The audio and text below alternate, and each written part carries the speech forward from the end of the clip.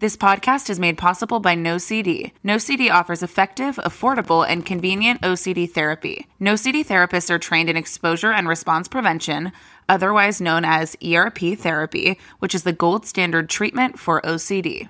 With NoCD, you can do virtual, live, face-to-face video sessions with one of their licensed specialty trained therapists, and they accept most major insurance plans. To find out more about NoCD, visit nocd.com to book a free 15-minute call. We're hot. We're fun. We're crying. But we're trying. We've got looks. We've got books. Also, we're sad. Sad girls who read. Hello, sad girls.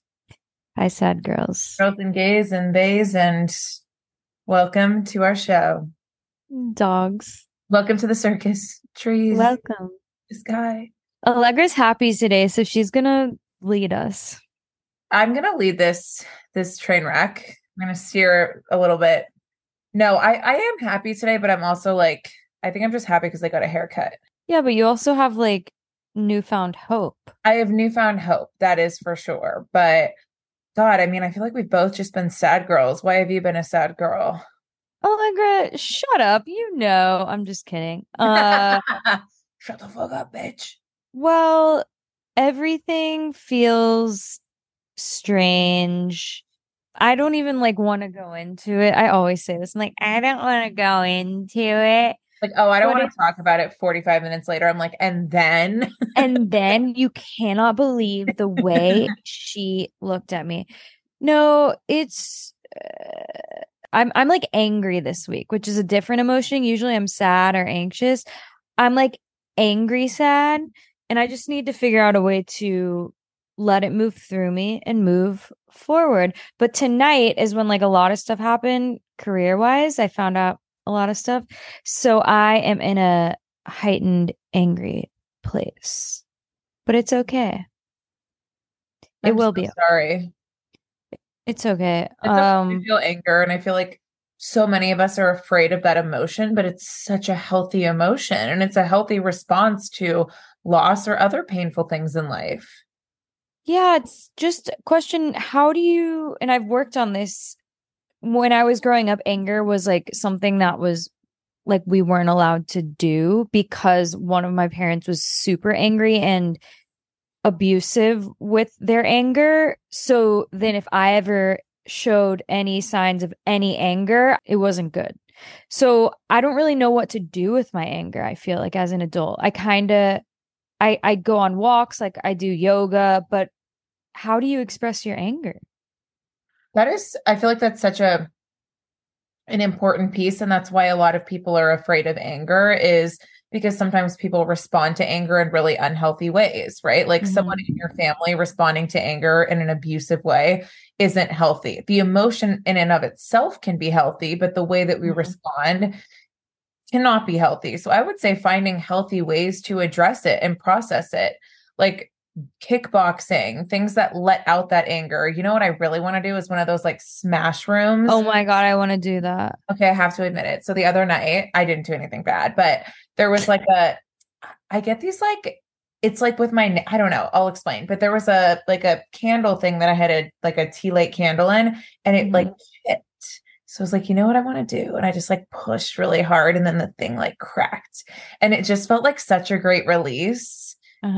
I think we need to go to one of those places where you can just like fucking bang in plates and TVs. Wait, we should totally do that. And it'll be sponsored by NoCD. Sponsor us, NoCD. No, I really think we should. It like releases so much.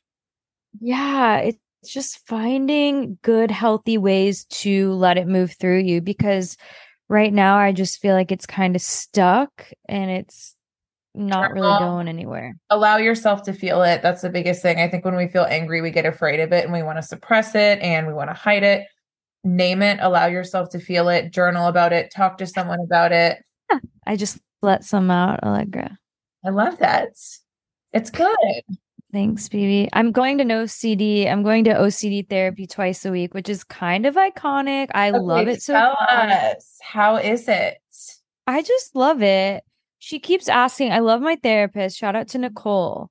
I freaking love her. she keeps asking, is this too much? Do you want to slow down? Are you ready to I'm like, yes, like give it to me. I love this shit. Like I understand ERP is hard and it's super uncomfy, but like I love it because I'm going somewhere instead of just sitting in this awful place of stuckness.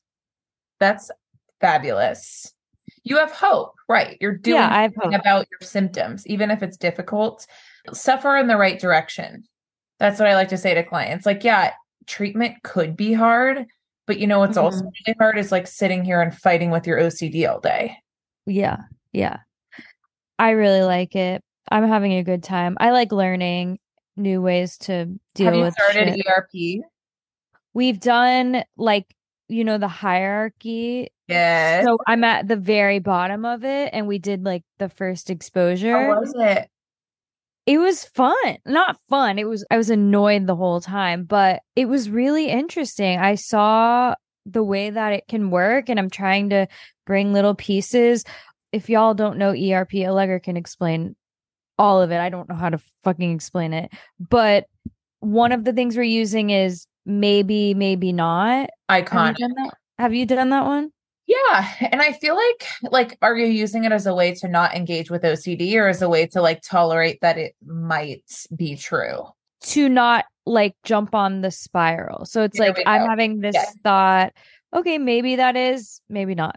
And just stop. Yes. I love that as a non-engagement response. So not engaging with OCD, like maybe, maybe not, I'm moving on. Now, I think what people have trouble with is sometimes people like clinicians will say like, but you have to accept that like you might be. And I think that like in the case of like, there's differences with obsessions, right? In the case of like pedophilia obsessions and violent obsessions, like I don't need my clients believing that there's that they could. But for other obsessions, right? Like if someone's primary fixation with relationship obsessions is like, what if, it's not the one and we don't last? Like I get divorced. Right. There's not that maybe not. Right. Exactly. There isn't as clear certainty, but I think we can get certainty quite a bit of the time. So was a non-engagement response fucking fabulous? Or like, there's that thought. Okay. Yeah. Another one that I like is, okay, thanks. Yes, literally. Okay, thanks.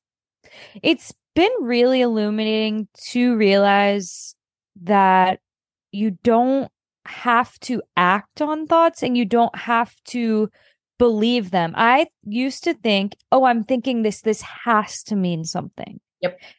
Because why would I be thinking it? And my therapist explained a lot of people have thoughts and then they just kind of pass through. And we are like, oh, I had that thought. It has to be this. Yep. Like she gave me the brain of someone without OCD versus a brain of someone with OCD and how they responded. And I'm finally seeing, oh, not everyone takes their thoughts so seriously. 1,000%. And especially when like the OCD brain is wired differently. Yeah. Like certain thoughts for other people come and go. But for us, it's like your brain flags them and you get so stuck in them. God, it's so interesting. So for you, like as I learn more about ERP and different tools, what is your favorite tool to use? Like when you're in like a sticky spot? It depends on the situation. My most favorite tool when I got treatment like 8 years ago was a heavy lean in. So if I had a thought like, what if you want to stab someone? Then I want to stab them and I want to eat their dead body. Like I make it worse. I one up it to show the brain like I don't give a shit. Yeah. So it's like, what if my partner's not the one? Yeah. And he's ugly as fuck too. You just like go there. You don't believe it. You're not saying things you believe. You're just like making the thought worse because it ultimately like takes the power out of it.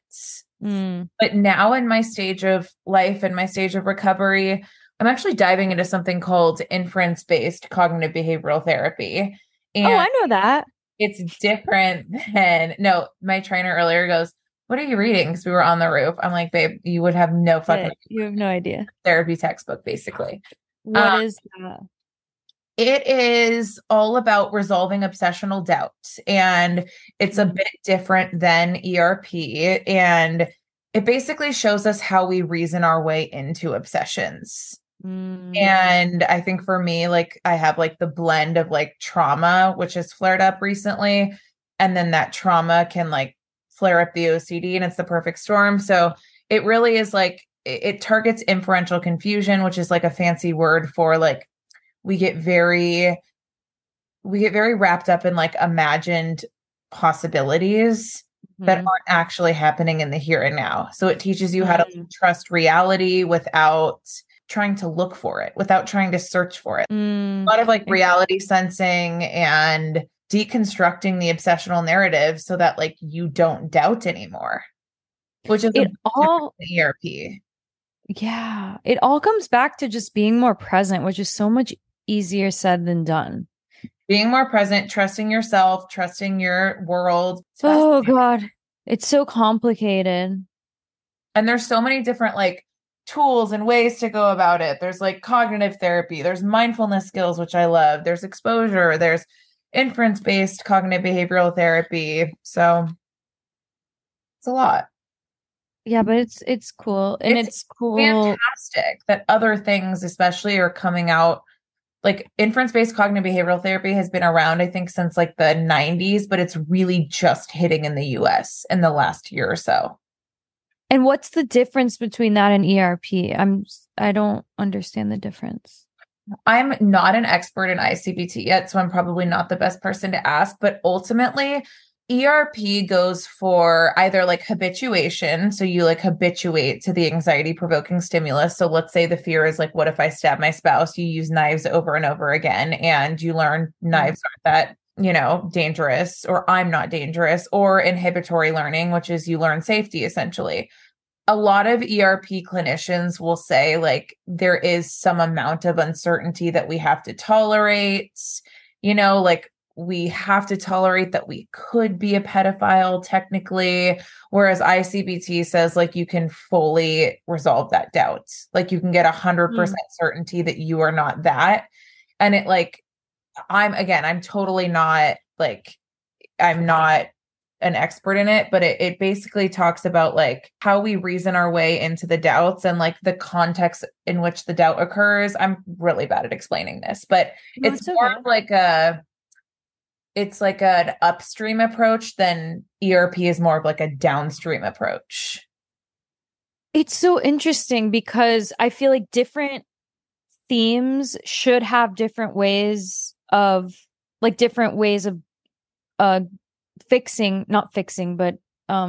treating the problem. Because like you said, like pedophilia and harm subtypes shouldn't be treated the same way really as relationship, or in relationship shouldn't be treated the same way as contamination. That's what I would think. Like everyone's I feel like exposure-based stuff tends to work really well for contamination. I mean, exposure, the research shows that it works like, I don't know, 70% of the time for OCD period, So I do think that like different tools can be helpful for different themes. And again, other OCD specialists would say otherwise. They would say the content is irrelevant. The content doesn't matter. We treat it all the same. But there definitely are nuances, especially if someone has a history of trauma, when you think about shame and stigma. But I feel like everything we've done so far is kind of just tolerating the uncertainty. Is that not what? There is a role for tolerating uncertainty. It's absolutely true. Again, I'm like just digging into this, but like ultimately not like, yes, tolerating uncertainty is a natural part of life, but obsessions tend to be very irrational and ego dystonic. And like therapy, ultimately, whatever route you take should get you back to a place of like trusting yourself more and trusting yourself in the relationship more. It's not that uncertainty doesn't exist, right? Like I genuinely don't know if I'm going to meet a partner or not, but like there are things that we can know. And our brain like really hijacks that when it comes to OCD. And so therapy ultimately should help you like learn to trust yourself more in reality. Yeah. All I've done so far is kind of just like sat with the uncertainty and kind of kept coming back to, yeah, it's possible, but it's not probable. Yeah. Okay. Thanks. Right. Like talking back and like noticing the voice, really. Definitely. Yeah. And then also looking at like, what is keeping you bought into the obsession, right? Like, are there certain like I imagine like if we're looking at some of like ICBT's reasoning categories, personal experience would be a big one for you. Personal Yeah. experience with divorce, right? Yeah. So really like looking at what is keeping me bought into this thing when like there's actually not evidence in the here and now. Bronwyn, who I was consulting with today, said something so intelligent. She said, stop looking at evidence that you are a pedophile, a murderer, a terrible person in your relationship. Look for evidence that you're not, right? Like you're probably ruminating about like, I need to figure out why this could be the wrong relationship. So you're not looking for evidence why you would be a pedophile. Like the goal is to see that there's no evidence that you are. And that's really fucking interesting. Like building your case for yourself instead of against yourself. That's exactly it. Like not buying into the obsessional story, finding like the real story. This is obviously done with a therapist over time. Like people can use that compulsively. And then also said, we're trying to accept reality without trying to convince yourself of it. And like reality sensing is the very last piece of ICBT for that reason is like, if I'm in a flare up, which I have been, like I'm searching for the right feelings in reality. We want to be able to notice reality without convincing yourself. You don't want to go around being like, no, I love my partner. Of course I love my partner. I love my partner because of X. You just want to notice that love that you have. Yeah. It's like the checking can be compulsive. The checking kills. Yeah. I posted about this on Threads. It's like, duh, if you're constantly scanning to see if you feel something, you're going to start feeling numb and you're going to start feeling fucking anxious. And like detached from everything. Like, which is like how I've been feeling and how you've been feeling. You're not living, you're just fucking checking. That's it. You're in your fucking imagination. In your I think ICBT would call it like imaginal absorption. You were literally living up here instead of with everything that's in front of you. Oh, anyway. Isn't that iconic? It's iconic. I want to talk to Bronwyn. Bronwyn is actually just fucking brilliant. Like, understands trauma and OCD, which is like, I hate saying this out loud, but it's so hard to find therapists who do both. It feels like you are looking for a fucking unicorn. Because if there's a history of trauma and you have OCD, like, yeah, you go to a trauma therapist, of course, but like, they're not going to get it as much if they also don't get the OCD. Yeah. You either have to have like your regular therapist work with your OCD therapist, or ideally they should just know both. And that's like unheard of. That's going to be my goal when I figure out my own, when I like work through my trauma, which is like my healing era. I want to do both. I want to be a PTSD and OCD specialist. You should, because you have had such a hard time finding one. And I'm like, also, I am traumatized. Traumatized. I said, is this wrong with me? She said, no. Welcome to the stage. Traumatized. Nothing's wrong. Yeah, my brain feels unwell. Do we need to carve something out? Yeah. Do we need to do some surge? Should we talk about the book? Okay. So first and foremost, my question for you is, did you like this book? And like, why did you like this book? Okay. So this book was recommended to me by my friend Ricky, and I am so glad that we read this book. We haven't even said the name of the book. The book is The Rules of Inheritance by Claire Bidwell Smith. It was a memoir about, she lost both of her parents, but on the back, do you have the book with you? Can you read the back? Because I love the way that they describe it. A powerful and searingly honest memoir about a young woman who loses her family but finds herself in the process. In this astonishing debut, Claire Bidwell Smith, an only child, is just 14 years old when both of her charismatic parents are diagnosed with cancer. What follows is a coming-of-age story that is both heartbreaking and exhilarating. As Claire hurtles towards loss, she throws herself at anything she thinks might help her cope with the weight of this harsh reality. Boys, alcohol, traveling, the anonymity of cities like New York and Los Angeles. By the time she's 25 years old, both her parents are gone, and Claire is very much alone in the world. Claire's story is less a tragic tale and more a remarkable lesson on how to overcome some of life's greatest hardships. Written with suspense and style and bursting with love and adventure, The Rules of Inheritance vividly captures the deep grief and surprising light of a young woman forging ahead on a journey of loss that humbled, strengthened, and ultimately healed her. I love the part that it said that it was less a tragic tale and more a remarkable lesson on how to overcome some of life's greatest hardships. It's giving Cheryl Strayed. That's why, honestly, I was sold on the book too after my friend Ricky recommended it, because Cheryl Strayed wrote the blurb, and Cheryl Strayed is mom, Bae. She wrote Wild and Tiny Beautiful Things. Would love to talk to you, Cheryl. So we're actually going to talk to Claire. So this episode is going to be a little shorter. We're just going to give our insight on how it affected us, but we're going to save a lot of the juicy questions for Claire because, yes, did Colin kill his sister? Oh my God, help. Okay, Colin Colin killed the sister? She said it at one point. I don't know, but he gave me ick vibes. He reminded me of this kid I dated in high school and like gave me like icky ick.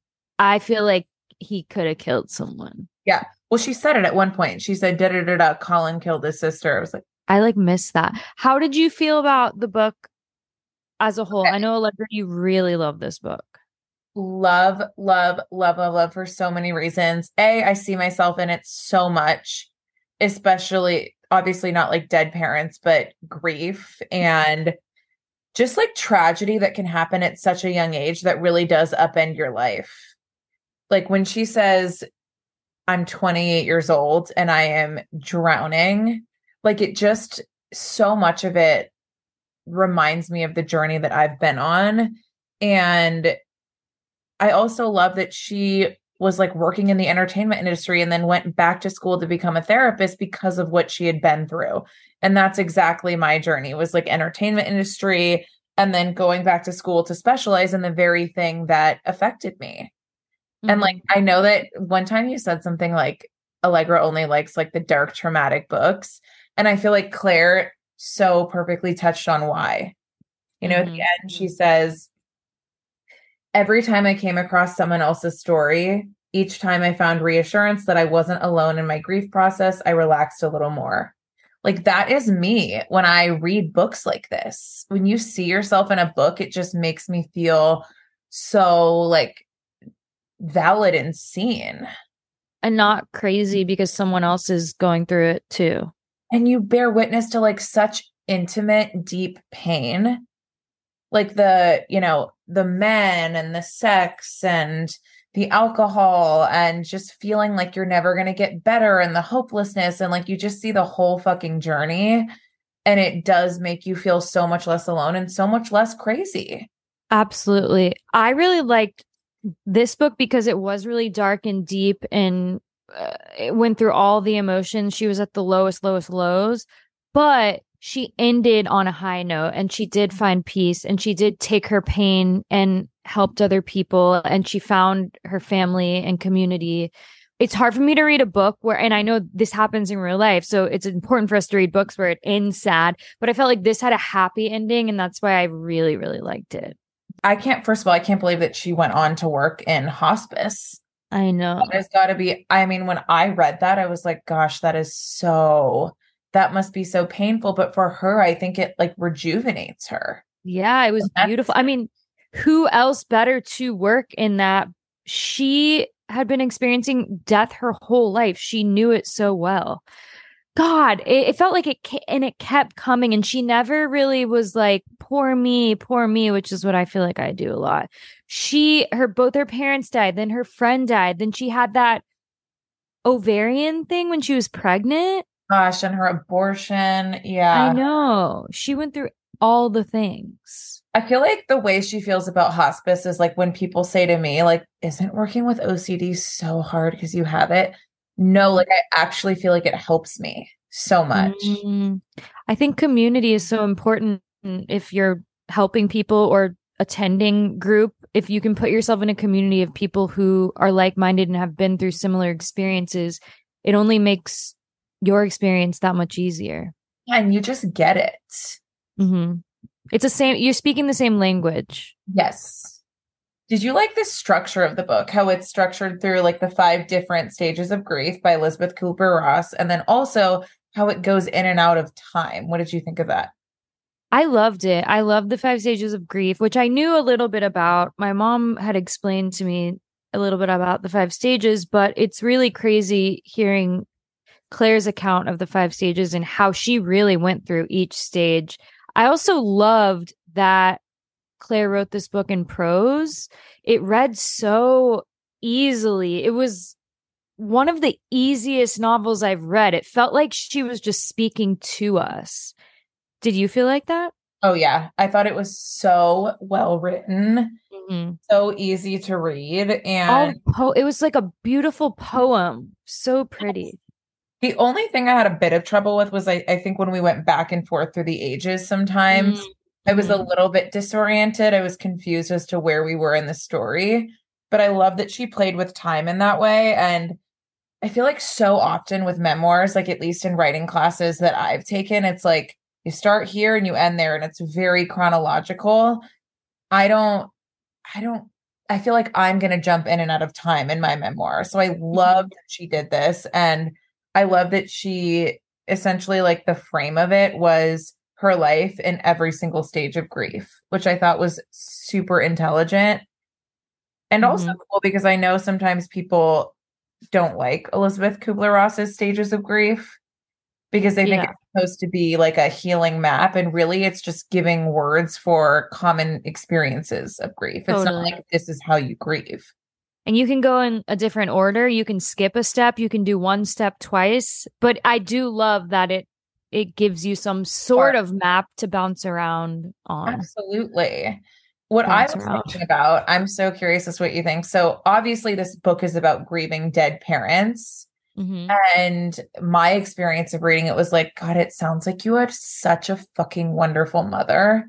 And it sounds like you had such a great dad. And God, that has to be so damn hard to lose it. But like, what is it like to have that in the first place? Because like, I didn't get that. And I'm having to grieve parents who are still alive. So it brought up the question of like, is it better to have loved and lost than to have never loved it? You know, like, and I know that that's probably a really fucked up question, but I just kept thinking about grief when your parents aren't dead, but when you never got that kind of parent and you don't have that kind of parent now. Or you got that kind of parent, but it was abusive, and then you decided to step away from an abusive relationship. There's so many ways it could go. I mean, we have to talk to her about this because I would love to hear her opinion on not which one's worse. Yeah, but and that's not even necessarily what I'm asking. It just poses the question, you know, of like, is the grief is the healing the same? How do you even go about it? How do you? Right. And it's like, I'm reading this like, this is so goddamn tragic. And I'm also reading it like grieving the fact that I didn't have the mom that she had. And that's so wild. Like, I can grieve while reading about her grief. It's so meta and interesting. Yeah, I felt the same when I read about how close she was with both of her parents and how difficult it is to grieve someone that is alive when you're estranged from a parent. Because sometimes this is controversial, but sometimes it feels like it would be easier if they weren't alive because they made the choice not to be in your life. You know what I'm saying?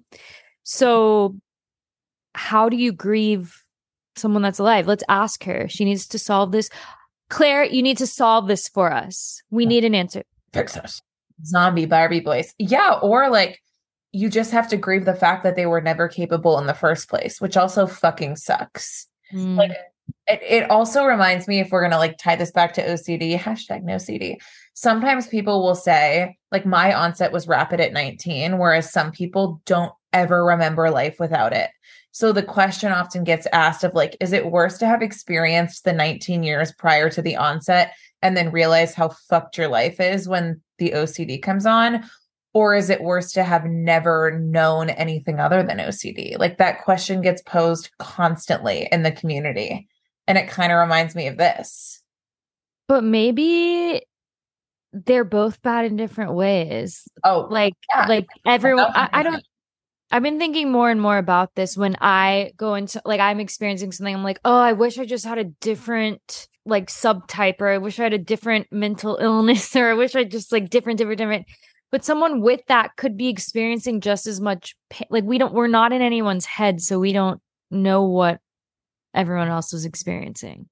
Yeah, absolutely. Like there's no hierarchy of pain, but I do think that some things inherently are more tragic than others. And I think both of Yes, those tragic. things can exist. And Yeah. I feel like sometimes like on the internet, it gets so black and white and people don't like to admit that, but it's true. Like pain is pain is pain. And like struggling with POCD and wondering if you're a pedophile is probably a lot more difficult than having like a bit of generalized anxiety around tests at school. Like it just is, you know? I mean, Allegra, tests are like, it's a test. No, I'm kidding. You know, Yes, I'm not saying that absolutely. one is less painful than another, but if you're looking at it like one is inherently more shameful, stigmatizing. Yes, definitely shame and stigma behind it, which causes more pain from the person experiencing it. Right. Definitely. And I also feel like maybe it is harder to grieve parents when like you did have that. In the same way that it's so hard for me, like looking at life before the onset of OCD, it's so difficult because it's such a stark contrast. Whereas maybe if your parents were never that great in the first place, like the grief doesn't feel as deep. Ugh, I don't know. It's so hard. And it's so hard to know how to grieve because there's so many different ways and it's so personal. And I feel like, at least I never feel like I'm doing it right. And I feel like, you know how you've seen that map? It's like grieving isn't linear. It goes like this.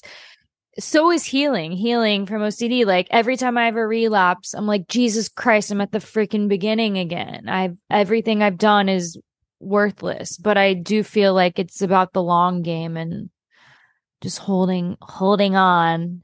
Holding on. Hold on tight. Hold on tight, honey. But there were so many quotes too that I feel like I really want to ask you about that I just kept bringing this back to OCD. And I think it's because so many of us grieve the experience of OCD. But she talks about on page 284, spending the majority of her adult life thinking about what she does not have. She says, for a long time, I could only look at my present and my future through the lens of my past. My parents' death colored everything I saw. And I feel that so much with trauma and OCD. Do you feel that at all? That like your struggles color everything and it's hard to connect to what you do have? Yeah, totally. And especially when a traumatic event happens and it's just like so big and so sudden, it colors is the most beautiful word. Everything's a different shade that you can't see what reality was or could be because it's affected by it forever. Yeah, it's hard to see the world clearly. Yeah, when it's like this thing has taken over. And I feel like that with trauma, and I feel like that with OCD is like sometimes I do feel like it has colored so much of my life. You know? Especially if you're in a flare up, right? It's like I can only imagine, I don't know if this is true or not, but it's like you think about your wedding in the future and it feels like triggering. I think about having kids and, oh my God, is that going to be an OCD trigger? Like you do start to see the world through what it is that you're going through. But like there is so much more than that. Yeah. The other thing that I resonated with that I want to ask you about is like grief never going away, just being covered up. Do you ever feel that? Do you ever feel like you're in like a quasi recovery where you feel recovered, but you've actually just covered up a lot? I never know the right way to go about things. Yeah, no, I totally feel that. And I do feel like we as a society, especially now, have found lots of ways to cover up our grief. We are addicted to the internet, social media, working, drinking, all the things. And it's hard to sit with your shit. And that delays healing for sure. For sure. Yeah, I feel that especially like in the context of OCD and trauma, I feel like because I function so well that like it has not only have I functioned so well, but I moved from like starting my own PR firm at 23. I had this like huge PR career to then going right back to grad school to starting out like working with OCD as a therapist. Like I feel like so many of my achievements and the way that I've pushed forward have been a mask for the grief. And I don't actually think that I've ever really processed like the emotional impact of OCD on my life. It's like, well, I've gotten past it and I'm now a therapist and that has to be enough. And I kind of like sugarcoat it in that way. And that's just not enough. There has to be that deeper healing. And I think I'm finally at a place where I recognize that like I have so much more to excavate in my healing. I think I've just covered a lot of it up by like helping out the OCD community and being an OCD therapist. But like there's so much more underneath that needs to be digged through. Does it scare you to dig through it? I feel very hopeful. I feel very hopeful. It scares me in the sense of like I get a little bit of like fraud syndrome. Like how are you a therapist and still having to dig through your own stuff? Like but like you said the other day, doctors also need surgery. Yeah. Like where I'm a human. So I mean I feel a little bit like an imposter, but I also feel very hopeful and like this could free so much of like what's happening for me.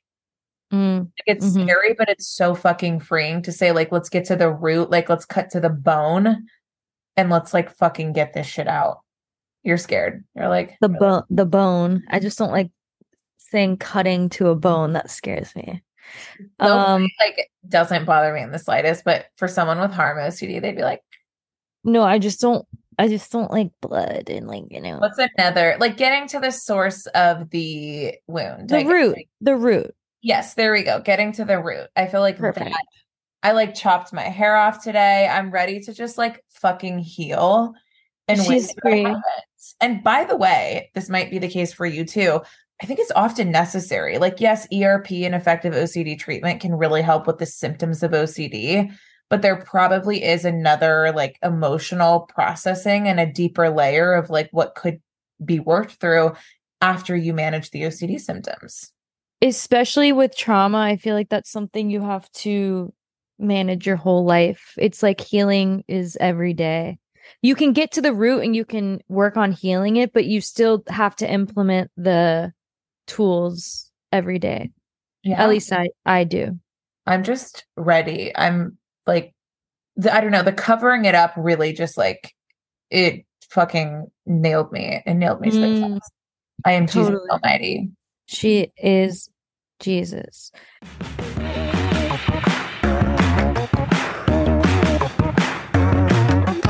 This podcast is made possible by NoCD. NoCD offers effective, affordable, and convenient OCD therapy. NoCD therapists are trained in exposure and response prevention, otherwise known as ERP therapy, which is the gold standard treatment for OCD. With NoCD, you can do virtual, live, face-to-face video sessions with one of their licensed specialty trained therapists, and they accept most major insurance plans. To find out more about NoCD, visit nocd.com to book a free 15-minute call. One of the quotes that I loved was page 101. She's on the bus and she said, "I realized no one was going to save me." And I just really resonated with that because I feel like sometimes we're just waiting and we're placing our shit on everyone else. And I know it's annoying and I know a lot of people with mental illness resent having it. It's not fair that we have it, but I think owning it and taking responsibility for getting better is something that Claire did, and it made me hopeful and it made me want to get better the way that she just got through her shit and made herself happier. Yeah. And like really, like a lot of the times there isn't this like external thing that is just going to fix us. You know, like, of course there are people and there are therapists but like it does require that internal work. Mm-hmm. And I think specifically for her, that was part of her denial, which can happen with grief. I think she was just waiting for her parent to show up. She was waiting for something to like, or someone to save her. I mean, look at her relationship with Colin. I think that was like wanting someone, even if it's an abusive person. He was foul. No offense, Colin, but He was foul. But I did so not like fucking him. relate to it. Like when I you're dated a Colin when you're in the grips of shit, for like years. I did. you can hook on to someone or something that is so unhealthy for you because it feels like at least I have this in the midst of my pain. Especially, weren't they dating when her mom died? So she had that other connection. It kind of felt like she was holding on to the last piece of. Or was it? I think it was after the mom died, but she was like dating Christopher. But before the dad died. Yes, before the death died. Yes, yeah, and it can feel like, oh my gosh, I want to hang on to like a piece of that world. Even if it's not healthy, it just feels familiar. It feels safe in quotations. Right. And like the sex when she was describing, I think I dog-eared that page, when she went to San Francisco with Christopher. So she says, all through my visit, I throw myself at Christopher. I even tell him I'm in love with him. We sleep together one night. It's a detached, ugly thing. I want so bad for him to love me. And it's something I regret before it's even over. I am someone I hate before the thing is even done. I fucking resonate so much. I've been there so many times with sex. That's such an awful. It's the worst feeling. Used so icky and used and like an object, and it's like you're just trying to make that person love you, and it's obviously the wrong equation, but you're also trying to like heal something in yourself through sex, and it just traumatizes you further. Oh, Claire. Girls, the Virgin Reborn. Allegra is a virgin. I'm not a virgin, friends, but it's been a minute or two, or three, or four, or five, or six. No, she's not a virgin. She's only spiritually a virgin.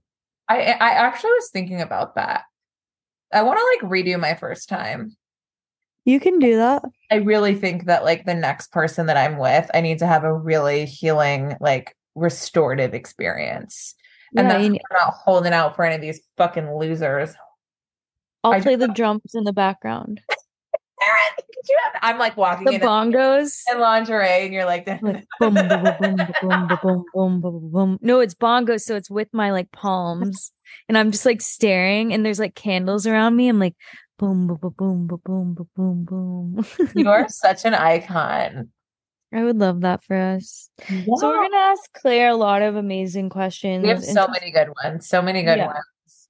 Yeah, in true sad girl fashion. I'm unhinged today. Thank you for bearing with me. Iconic. Anything else? Our unhinged episodes are just the best. They really are. Well, remember our Jeanette one was pretty unhinged. Like that was the day that you were really upset, and I had just found out really bad news about my back, and we were just unwell. And that has 10 times the amount of listens than any other episode. Why? I feel like people do just like to hear us talk. Like even Rennie is so funny. She's going to come on for Sad Kids Who Read. She said, I don't care that you spoil all the books because I love listening to you two talk. Oh my God. I really feel like the people just love us. My mom's boyfriend, Gene. Hi, Gene. He texted me and goes, I loved your Hello Beautiful episode. And I was like, thanks. Did you read the book?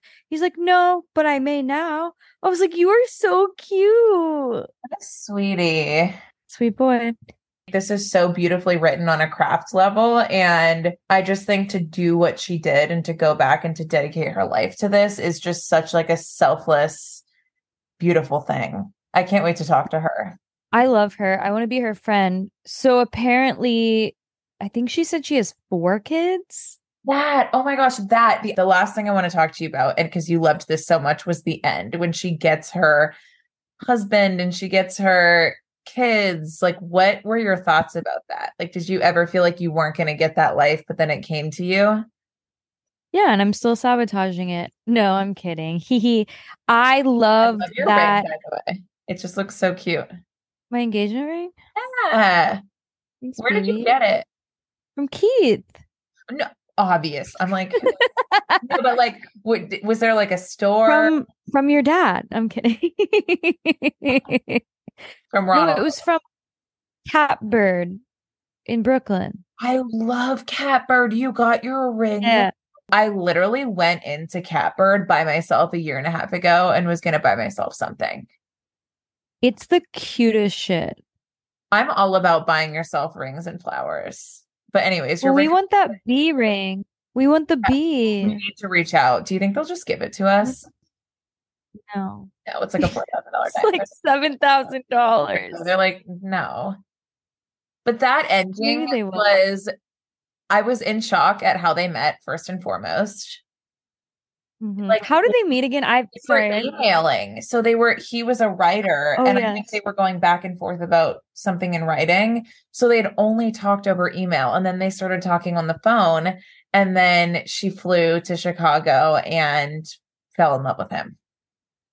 Does that give you hope, Allegra? It gives me so much hope, especially because in 1 year, her life changed. Like, she not only met him, but was married to him after 1 year. And like baby on the way. Yeah. And I feel like that's how it's going to be for me. I really have always said this. I feel like I'm not going to have like a 15-year relationship before I'm married. I feel like I'm going to meet someone and I'm just going to like know and go. And that's it. Like, I really do feel like it's going to be like a quick thing. And it gives me hope because like, yeah, I'm 28 right now, but I feel like so often you hear about like, you have to date someone for 6 years before the engagement. And it's just like, you don't have to do anything. But it also triggered you when she said you must not doubt at all. Oh my God, I know, because OCD is the doubting disorder. Right. And like, I feel like that can't be a fair. Not for people with OCD. Maybe for people doubting, really doubting because of other things. Yeah.